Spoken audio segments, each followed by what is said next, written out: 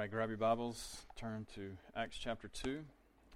Last week, we're still tracking in the whole conversation, teaching through the church. And last week, we considered our urgent task, the privilege that we have as a church to be part of God and making His glorious gospel known to the nations, and specifically those who've never heard of Christ. And so this morning, I want to continue thinking about the church, but consider the distinguishing mark of the church from Acts chapter 2.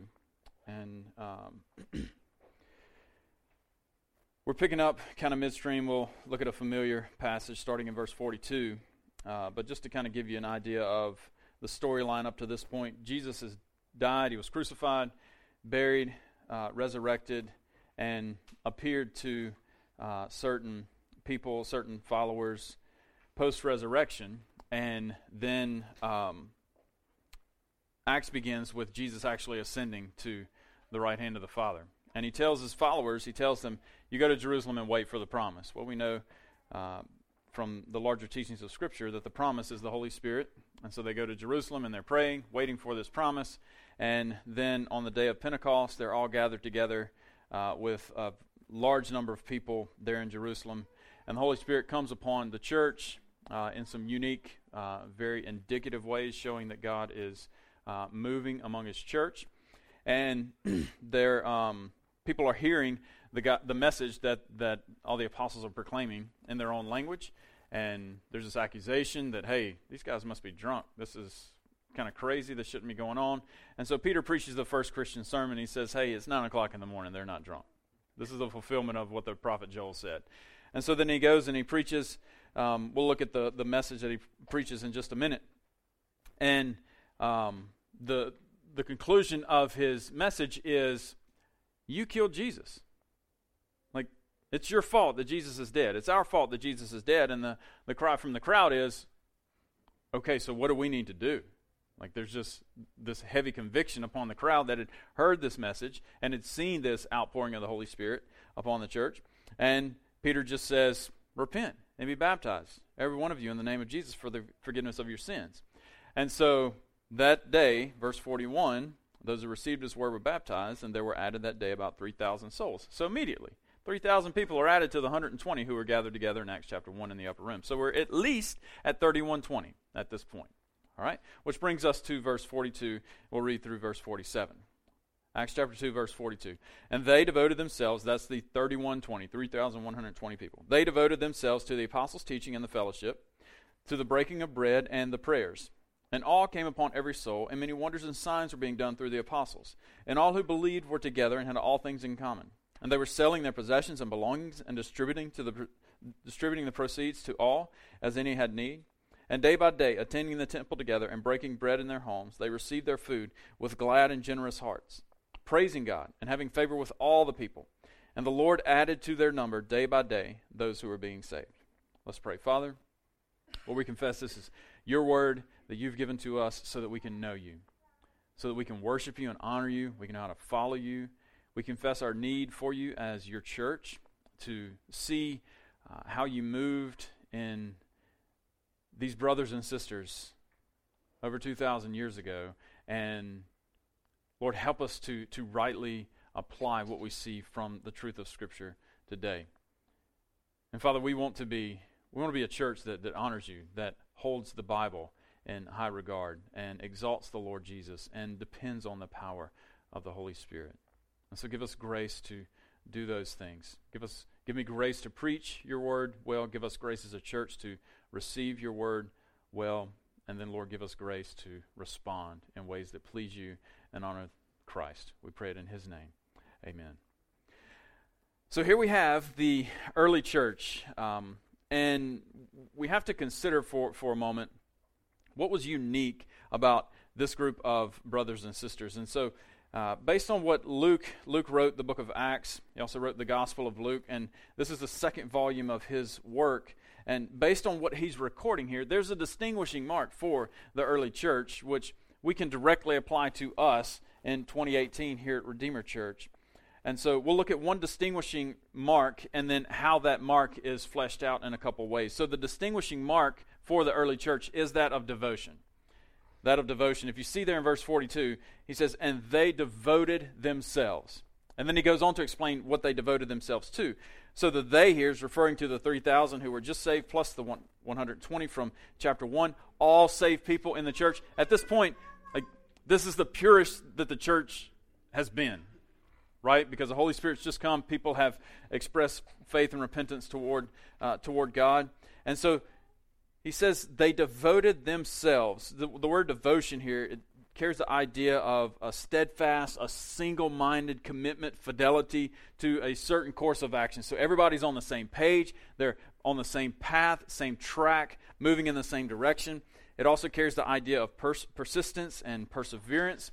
The New American Standard translates the phrase here, they devoted themselves, as they continually devoted themselves to. So it's not just a one moment in time. They said, okay, I'm in, we're good. But there's a continual reality that's going on for the people here in the early church. It's not the first time that Luke has used this same language. So if you go back to chapter 1 and verse 14, he referring to the 120 who are gathered together, he says in chapter 1 verse 14, all these with one accord were devoting themselves to prayer. So they were committed to this task of prayer. If you go past our text for this morning on into Acts chapter 6 verse 4, where there's a problem of misdirection for the elders, for the leaders, for the apostles in the early church, they say, appoint 7 men who can take care of this need, taking care of widows in the church, but we will devote ourselves, same word, devote ourselves to the ministry to prayer and to the ministry of the word. And so the distinguishing mark, the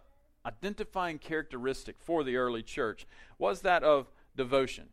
What set them apart, what made them look different, was devotion. Now, to be clear, we'll look at how this devotion played out.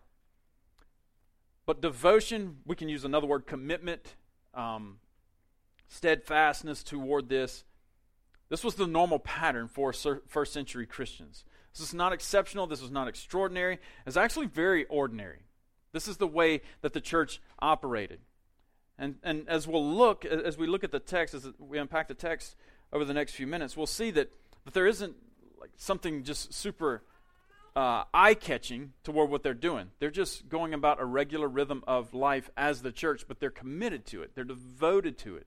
There's a common devotion toward this. And so for Redeemer specifically, it reminds us that we don't have to be like cutting edge. We don't have to be trendy. We don't have to be cool. We don't have to pursue relevance at all costs. We don't have to be miles ahead of everyone else in whatever category, as if we're in some competition with other churches for whatever reason that would even happen.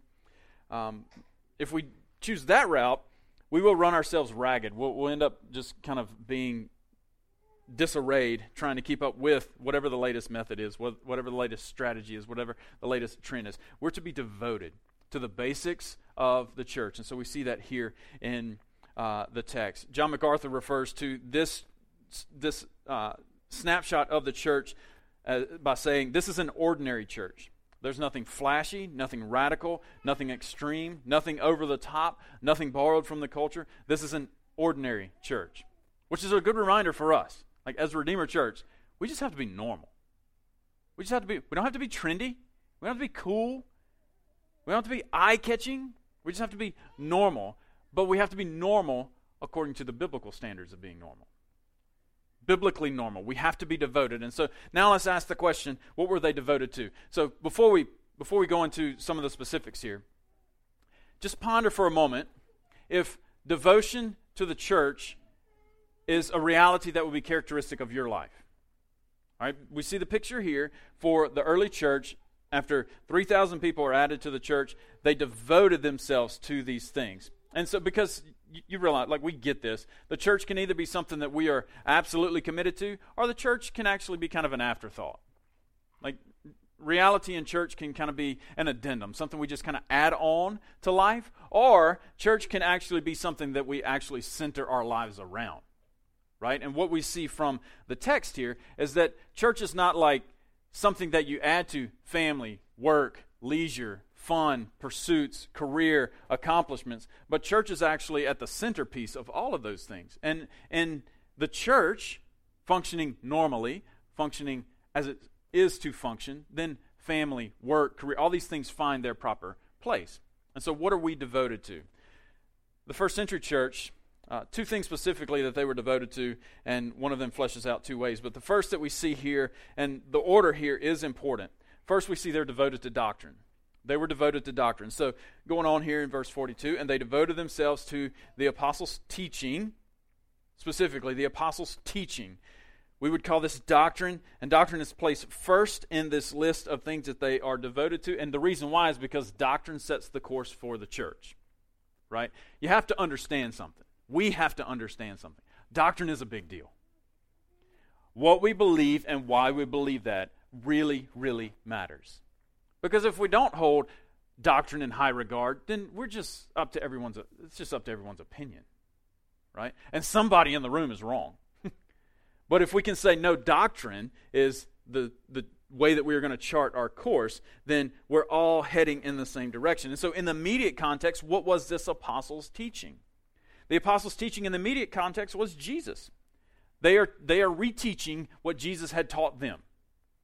Right? They are reteaching what Jesus has taught them before he died, but then they're also reteaching what Jesus had taught them in the 40 days after his resurrection. And so now we have this privilege of having a completed book, right? That is full of doctrine that shows us what we are to be devoted to. So we have to be committed to teaching the truth and doctrine. Here's why. Right and proper doctrine consistently reveals Christ to the church. We don't preach and teach and learn doctrine just for the sake of gaining knowledge. We preach and teach and learn doctrine for the sake of knowing Christ. We gain knowledge. We learn about God. We learn about how God works. We learn about who he is. But the goal in learning about who he is and how he works is to actually know him and to be devoted to him. And so, interesting, throughout the book of Acts, 20% of the content, so Acts is a story from beginning to end, but 20% of the content of the book of Acts is actually teaching the word. It's different guys, Paul or Peter or Stephen or others, actually preaching. And so 20% of the content of the book of Acts is that of preaching. What is the first event that happens after the coming of the Holy Spirit in chapter 2? The Holy Spirit comes in chapter 2, and Peter gets up and does what? Preaches. He gets up and preaches the word. And so let's look just briefly at Peter's sermon here. Look at Acts chapter 2, verse 14. So there's this group that are saying, no, they're drunk, they're filled with new wine. Verse 13, Peter standing with the 11, verse 14, lifted up his voice and addressed them, men of Judea and all who dwell in Jerusalem, let this be known to you, give ear to my words. For these people are not drunk as you suppose, it's only the third hour of the day, that's 9 a.m. But this is what was uttered through the prophet Joel. So what does Peter immediately go to in his sermon? The Word, right? What was the Word for Peter? The Word was the Old Testament, and he goes to Joel chapter 2 and starts to declare, hey, all that Joel talked about in Joel chapter 2 is actually fulfilled now. Like, this is the real deal.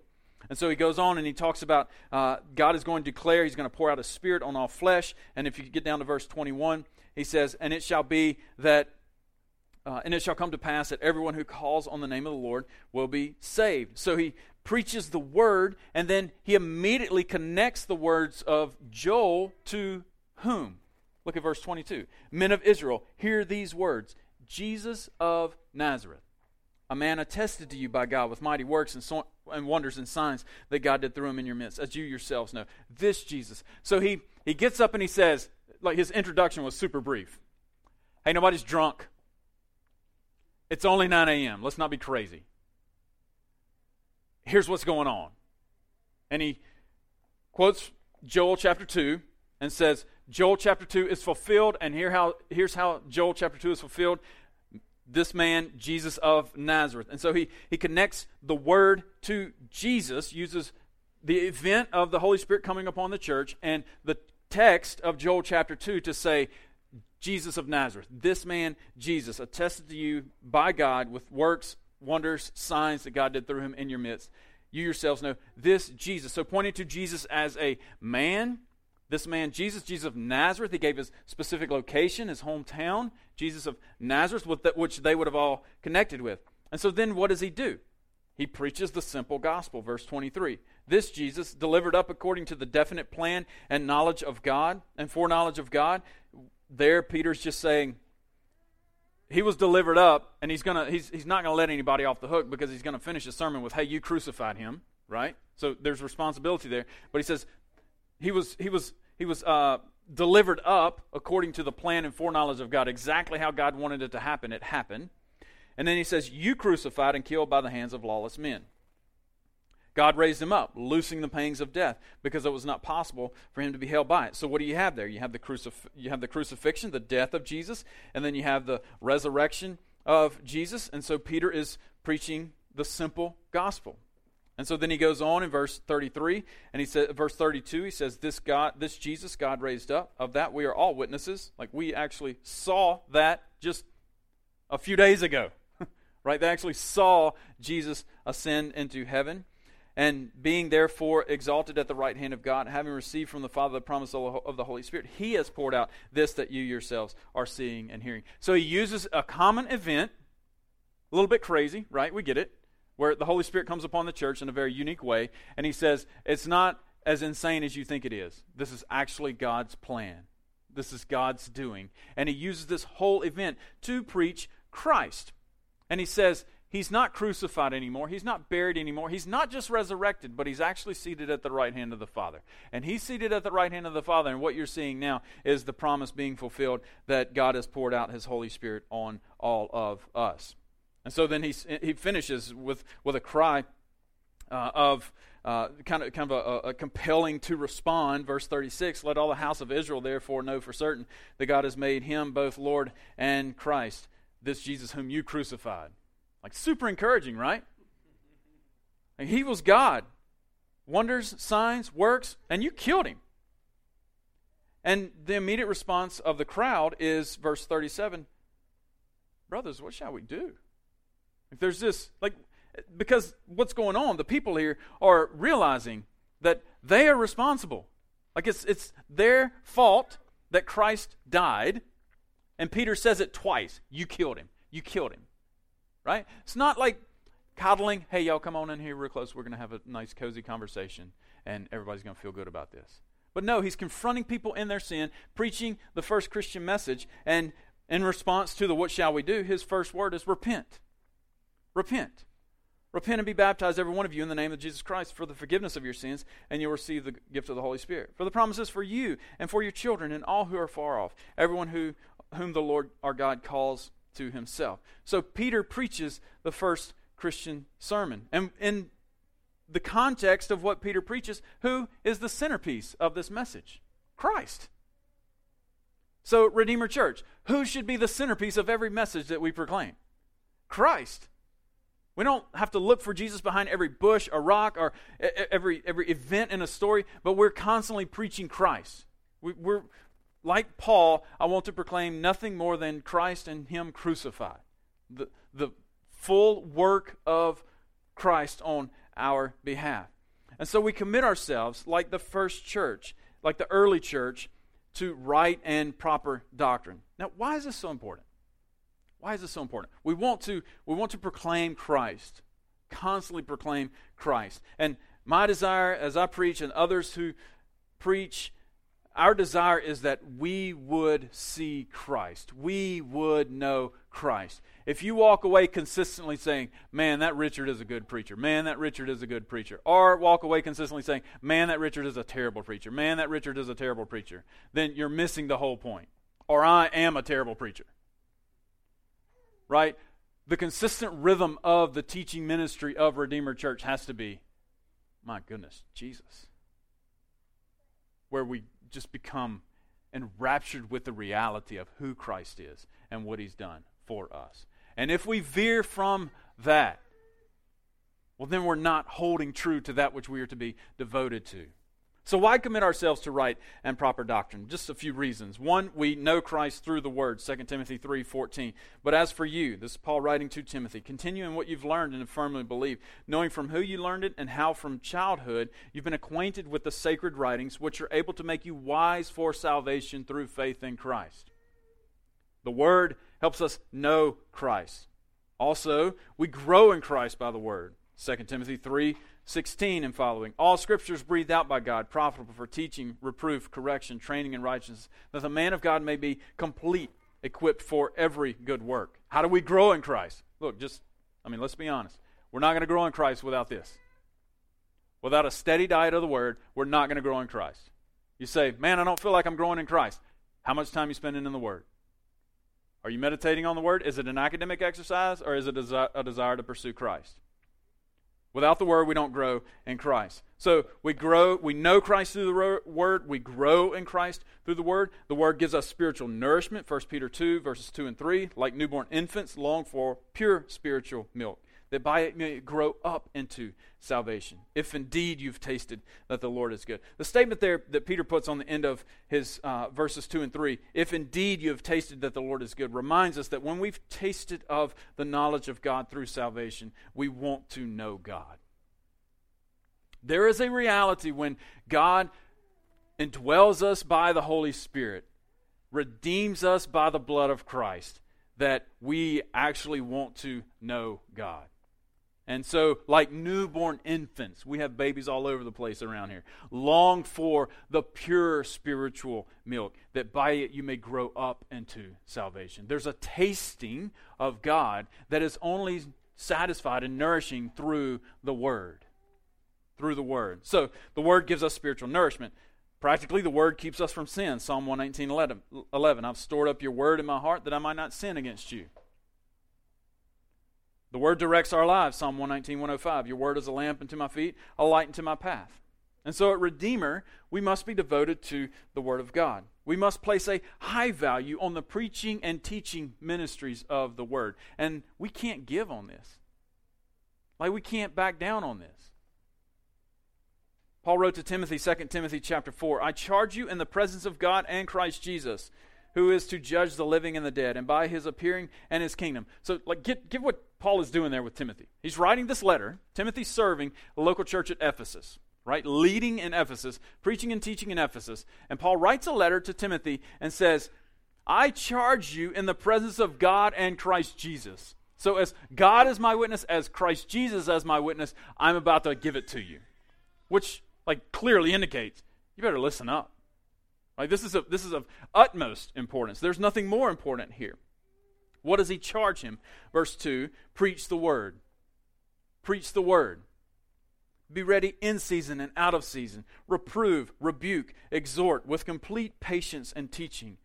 Why? For the time is coming when people will not endure sound teaching, but having itching ears they will accumulate for themselves teachers to suit their own passions, and will turn away from listening to the truth and wander off into myths. So the point there is, Paul says, no, you preach the Word. You consistently preach the Word, and you use the Word to reprove, rebuke, exhort, be patient, teach the Word. Why? Because people are prone to believe all kind of crazy stuff. Right? Why does doctrine matter?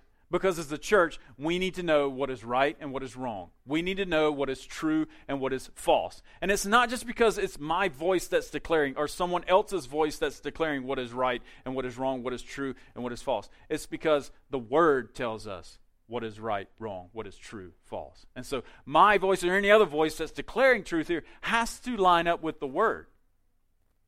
Has to line up with the Word.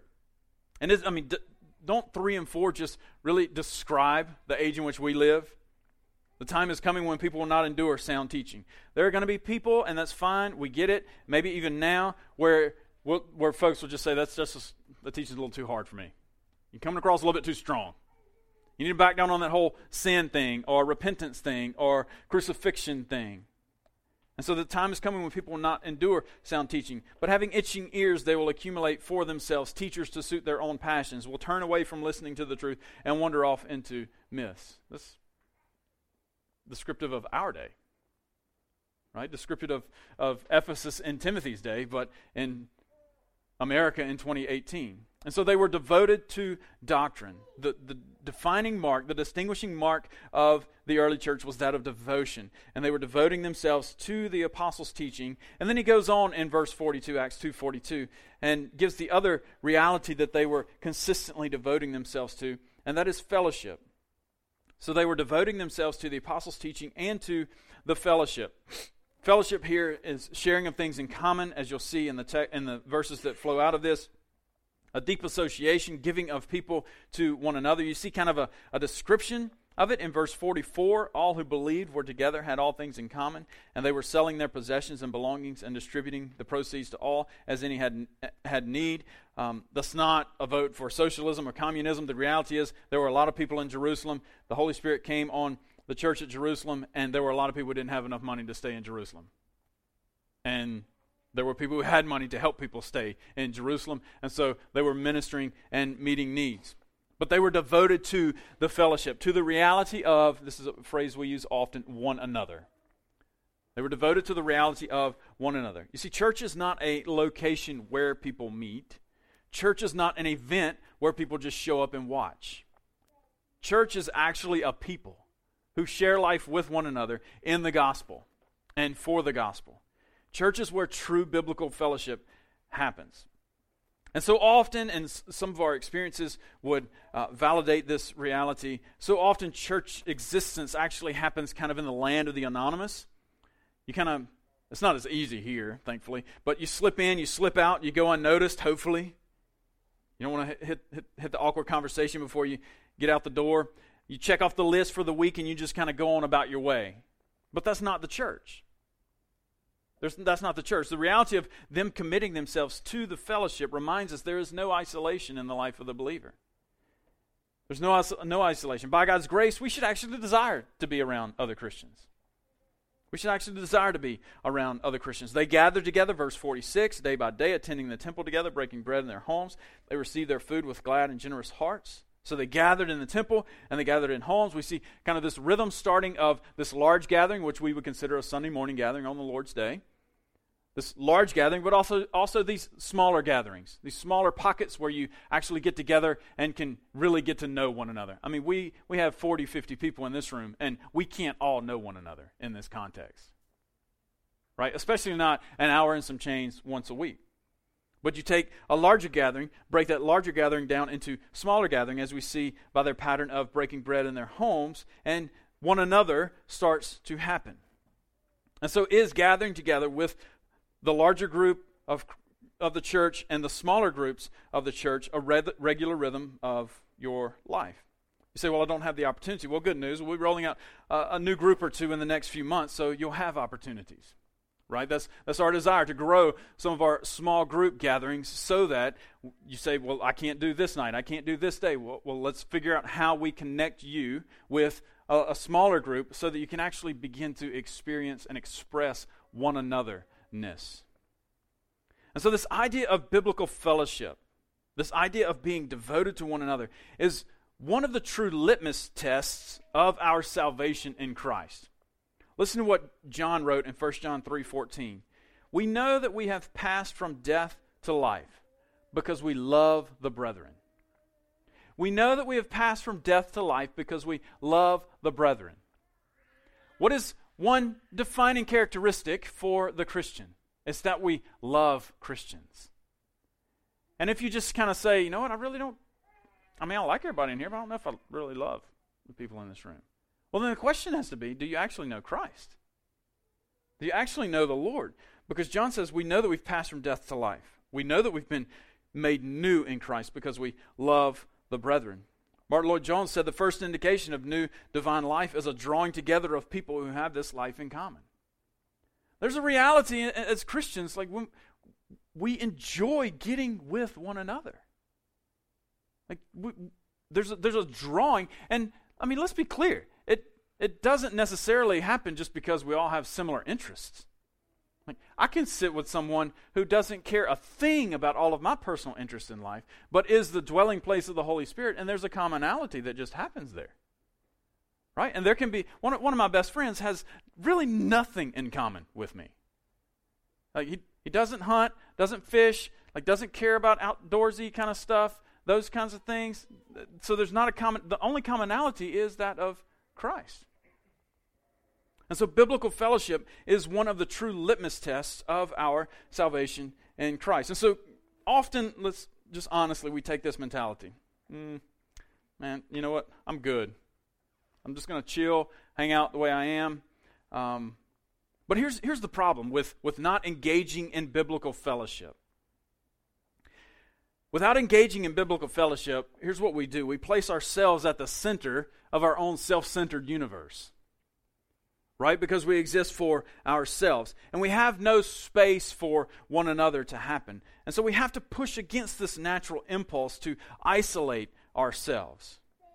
And we do that through biblical fellowship. So how were they devoted to fellowship? How were they devoted to one another? Well, we see a couple of examples here. One, we see that they were in the habit of meeting together.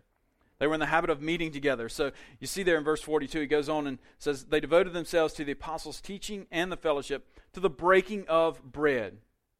And in verse 46, he says, day by day, attending the temple and breaking bread in their homes, they received their food with glad and generous hearts. In the immediate context, Luke is probably referring to a general meal that they would have, like a full meal as well, but also this meal would have culminated with sharing in the Lord's Supper together, sharing in communion together, as we're going to do at the end of our service. Here's the overall point. The overall point is that they celebrated Christ with one another by meeting together. And so sharing a meal with someone with biblical intentionality demonstrates biblical hospitality, but is also an expression of true fellowship. Hold your finger here in Acts 2 and turn with me to Luke chapter 24. I want you to see how Jesus illustrated the importance of this reality, and then how Luke actually uses the exact same language to describe what the early church is doing. So Luke chapter 24, Jesus has resurrected. He's appeared to some folks on the road to Emmaus. And so look at verse 27. Or verse 25. They didn't realize who he was. Verse 25. Luke 24, verse 25. O foolish ones, slow of heart to believe all that the prophets have spoken. Was it not necessary that the Christ should suffer these things and enter into his glory? And beginning with Moses and all the prophets, he interpreted to them in all the scriptures the things concerning himself.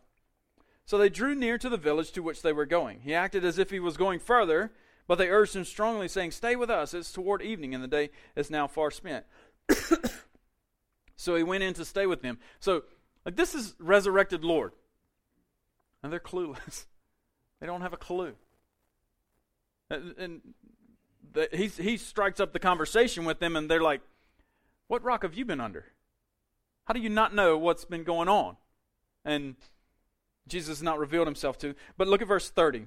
When he was at table with them, he took the bread and blessed and broke it and gave it to them. And their eyes were opened and they recognized him. And he vanished from their sight. So at what point do they realize, this is Jesus? Wait. He walked the whole way with us. We invited him to stay. And this is Jesus. They recognize him when he takes the bread and blesses it and breaks it. Probably in large part because he's got these big scars on his wrists. Right? As the resurrected Lord, he still bears the scars of the crucifixion. And so he vanishes from their sight. Verse 32, they said to each other, did not our hearts burn within us while he talked with us on the road, while he opened to us the scriptures? In other words, my goodness, how did we miss this was actually Jesus? And they rose that same hour, returned to Jerusalem. They found the 11, and those who were with them gathered together, saying, the Lord has risen indeed, and has appeared to Simon. And they told what had happened on the road, and how he was known to them in the breaking of bread. Back to Acts chapter 2, the church was devoted to the fellowship, to the breaking of bread. And so Jesus used a meal as a primary way to teach the disciples about himself, actually several times through his life and ministry. He's at a meal in the house of Simon the Pharisee when the woman comes and anoints his feet. He feeds 5,000 people. He's at a meal in Matthew's house after he calls Matthew to follow him, and he's at the meal with tax collectors and sinners. He actually uses a meal, the Lord's Supper, as a way to teach the disciples, you have to remember what I am going to do. And so it was through this meal in Luke 24 that they recognized the resurrected Lord. And so when we share something like a meal together, we practice biblical fellowship together, we celebrate the Lord with one another. We remember who Christ is, and we remember what he's done. And so how were they devoted to fellowship? One way they expressed fellowship was through meeting together. Another way they expressed fellowship, Acts 2:42, was through praying together. So they devoted themselves to the apostles' teaching and the fellowship, to the breaking of bread and the prayers. Prayer was a vital part of the early church's fellowship, and in the context probably refers to formal times of prayer in the temple. We see in verse 46 they're still going to the temple, but when they gathered, they prayed, and when they prayed, God moved. We see it all throughout the book of Acts, and so we have to pray with one another. Look at Acts chapter 1 and verse 14. I want to connect some dots on prayer and the reality of prayer, the early church's commitment to prayer. Starting with Acts chapter 1 and verse 14. So Jesus tells them, wait for the promise of the Father, and while they're waiting, what are they going to do? What they're not doing is developing a strategy for how this thing's going to happen. What they're not doing is even trying to formulate doctrine, trying to explain what they're going to tell people about the one that they'd given their lives to. What they're doing is praying. Acts chapter 1 verse 14. And these with one accord were devoting themselves to prayer. They are praying. So before the Holy Spirit even comes, they're together and they are praying. Skip to Acts chapter 4 and verse 24. Acts chapter 4, verse 24. Peter and John had been arrested after the lame man was healed outside of Solomon's portico, and they were they end up being released in this event. So verse 23, Acts chapter 4, verse 23. When they were released, they went to their friends and reported what the chief priests and elders had said to them, which the chief priests and elders had told them, you can't talk about this anymore, or it's going to go bad for you. To which their reply is, that's up to you to decide whether we're supposed to or not, but we can't help but talk about it. They say, there's salvation, no one else, no other name under heaven given among men by which we must be saved. So what do? What does the church do? Like, this is really the onset of persecution on the church. So what does the church do?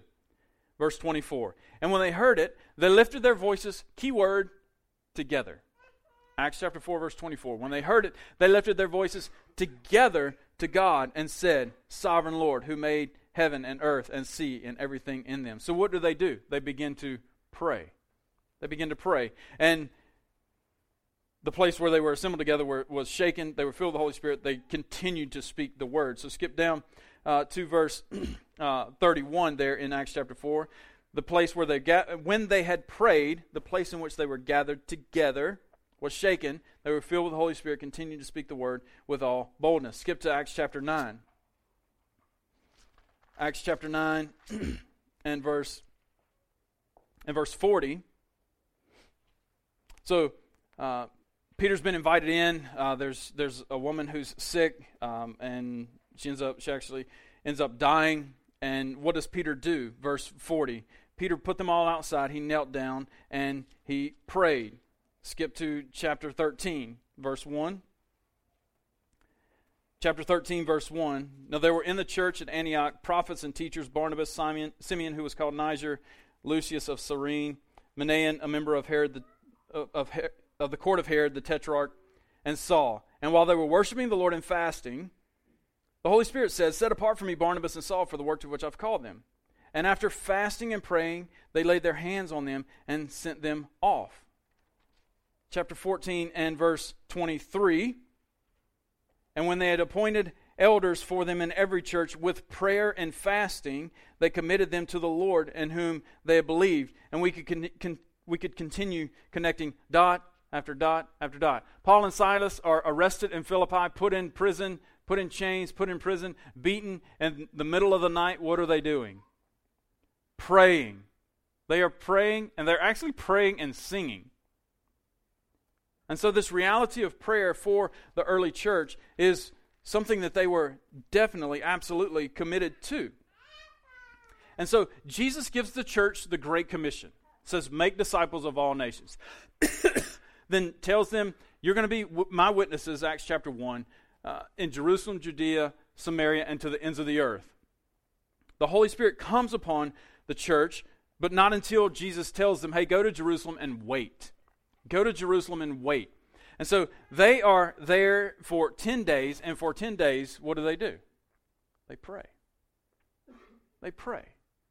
You just got to imagine just the mental gymnastics that had to be going on among this group of brothers and sisters. Because their whole world is in turmoil, and they make the conscious decision to pray. J.D. Greer says this about this moment in the life of the church. He says, for those 10 days they prayed. Then Peter stands up to preach.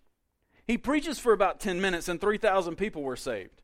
Pray for 10 days, preach for 10 minutes, 3,000 people were saved. We pray for 10 minutes, preach for 10 days, and 3 people get saved. Our zeros are in the wrong place. This reality of prayer for the early church, for us committing ourselves to, devoting ourselves to. Acts 2:42, they devoted themselves to the apostles' teaching and the fellowship, to the breaking of bread and the prayers. The writer of Hebrews puts it this way, Hebrews 10 verse 24, let us consider how to stir one another up to love and good works. Encourage one another, not neglecting to meet together. There is a togetherness that has to be a reality for the church. Not neglecting to meet together, as is the habit of some, but encouraging one another, and all the day as you see the day drawing near. And so gathering with one another to learn doctrine, to teach doctrine with one another, to engage in biblical fellowship, to encourage one another, to pray together, cannot be some afterthought. The writer of Hebrews, let's not neglect meeting together. And Hebrews 10:24 and 25, that's not like the attendance bully stick that the church gets to use to tell people, hey, you got to come to church, you got to come to church. What's the motivation there? Motivation there is a full room. Right? We just want big numbers. We want more numbers than the person across town.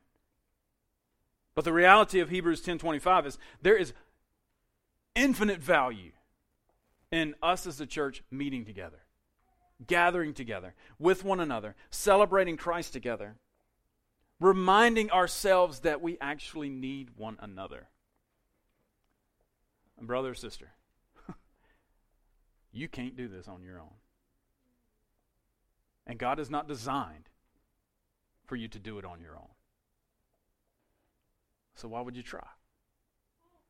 Why would you try? They're committed. They're devoting themselves to the apostles' teaching, to the fellowship, to the breaking of bread and of prayer. So what was the result of their devotion to the doctrine and to the fellowship? Well, verse 43, we see all comes upon every soul. This reverential reality of God is in our midst. God is moving in our midst. Many wonders and signs were being done through the apostles, validating everything that what they were saying was true. All who believed were together, had all things in common. Verse 47, they were praising God and having favor with all the people. And what happens? The Lord added to their number day by day those who were being saved. So everyone is in awe of what God is doing in the church, and God is consistently adding to His church. His kingdom expands when we devote ourselves to the right things for His glory and for His name. When we commit ourselves to right doctrine, when we commit ourselves to true fellowship.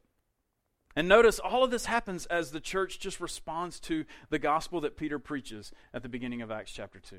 There's just a seamless transition. We kind of divorce these two acts in the book of Acts as if like one happens, it's concluded, and then the next happens. But if you look at the text, look at verse 41.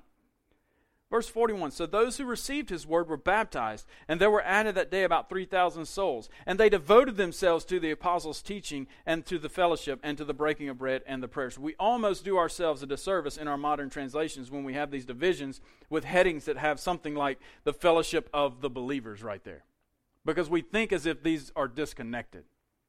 But the principle that Luke is pointing out as he's recording this event of the early church is that 3,000 people are added to the church, and this is what they immediately started doing. This is what they were about the business of, devoting themselves to the apostles' teaching and to the fellowship, to the breaking of bread and the prayers. And so, what does this mean for Redeemer Church as we continue to move forward in the direction that God has for us? It means there are certain non-negotiables that we have to land hard and fast on. Right teaching, fellowship, breaking of bread, encouraging one another, praying together. And it's all flowing out of the truth of the Word. The order there is important. and they devoted themselves to the apostles' teaching and to the fellowship. And so the doctrine sets our course, and then as doctrine informs us, we begin to obey appropriately. We say, this is what the Bible says. We reflect. Is that indicative of my life? Is that evident in my life? We say, well, no. What is our immediate response? Repent. Repent for disobedience and pursue the right course. But here's the deal. We do this with one another. We do this together. The book of Acts has together all over the place, especially in these early pictures of the church's life. Together, together, together. And so, look, just push back against that natural tendency to fall into isolation, right? And pursue one another's. From a pastoral standpoint, one of the most encouraging things for me with what the Lord is doing at Redeemer is hearing about, well, this week I got with so-and-so. This week I had lunch with this person. Last week we had supper. We invited so-and-so over for supper. We have all of these relationships that the Lord is forming. And what is, just to be honest and upfront, what is your part in that? What is my part in that? How do we collectively push toward that? Because if we all just do our own thing, nothing's going to happen. Right? If we all just do our own thing, we're just going to show up on Sundays and call everything good and roll out. But if we look at the Bible and say, wait, this is what they were doing, we better do something really similar to that, then it causes us to push in a new direction. And God will give us grace to do that. He will give us grace to do that, and it will be for His glory. Our lives are to be spent for His glory. That was their passion. That's to be our passion.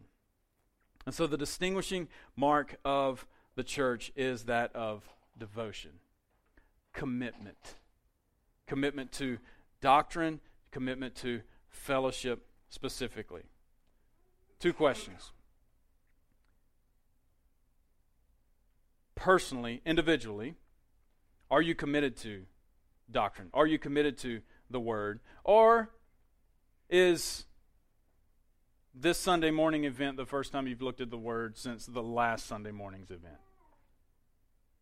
Well, just do something really practical and change. Right? We can't, or to go to the next statement here, and to the fellowship. Have you intentionally encouraged one another or reached out to someone? Hey, I am in the middle of blank. Will you just pray for me? Engaging in biblical fellowship. Real practically, what do? We do something. We move, we see, okay, this is what the Bible teaches. Even if it's awkward, even if it's clunky at times, we just push forward. We push forward. And the expressions of, well, I don't have time, those things just don't work, because we all know we have time for those things that we place priority on. Right? And if I'm saying, I don't have time during the day to read my Bible, I'm saying the Lord's given me about 16 hours of awake time, and I can't carve out a segment of that. I can cut out this, I can cut out that, I can rearrange this, I can be intentional here, I can wake up at this time. There are all kind of ways we can make this a reality. But we can do this with one another. And so if you're hearing this message and you're just like, man, I need to repent and move forward, then I would encourage you, reach out to someone. Let's practice one another. Reach out to someone and say, hey, you know what?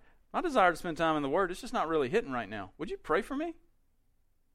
Would you text me tomorrow morning at 9 o'clock and just ask me, hey, did you spend time in the Word this morning? Let's just practice one another. And give grace and not beat each other with legalistic religion stick, but just encourage one another to pursue Christ and to do it for His name. And then we'll have this reality of verse 47, praising God and having favor with all the people. Lord added to their number day by day those who are being saved. And God will do it for His glory. Let's pray, and we'll share in the Lord's Supper together. Father, we confess in and of ourselves, our incredible insufficiency to do anything close to what we're talking about this morning. And so we need your grace to commit ourselves fully to your word, to pursue one anotherness, and to live in fellowship with one another. Father, thank you for putting us in the church, for in Christ breaking down those realities of isolation, self-centeredness. And so, Father, even as we take the Lord's Supper together, celebrate the death of Christ with one another as the church, help us to reflect on areas that, very practical areas in our lives that we need to change. We need to repent. We need to ask for forgiveness, and we need to do something different about. Lord, be honored as we express breaking bread together through the ordinance of the Lord's Supper. May we celebrate, remember the Lord's death, and proclaim the Lord's death through this simple demonstration. As we take the bread, as we take the cup, Lord, remind us of the perfect gift of Christ, accomplishing everything necessary for our redemption. And we pray it in Christ's name. Amen.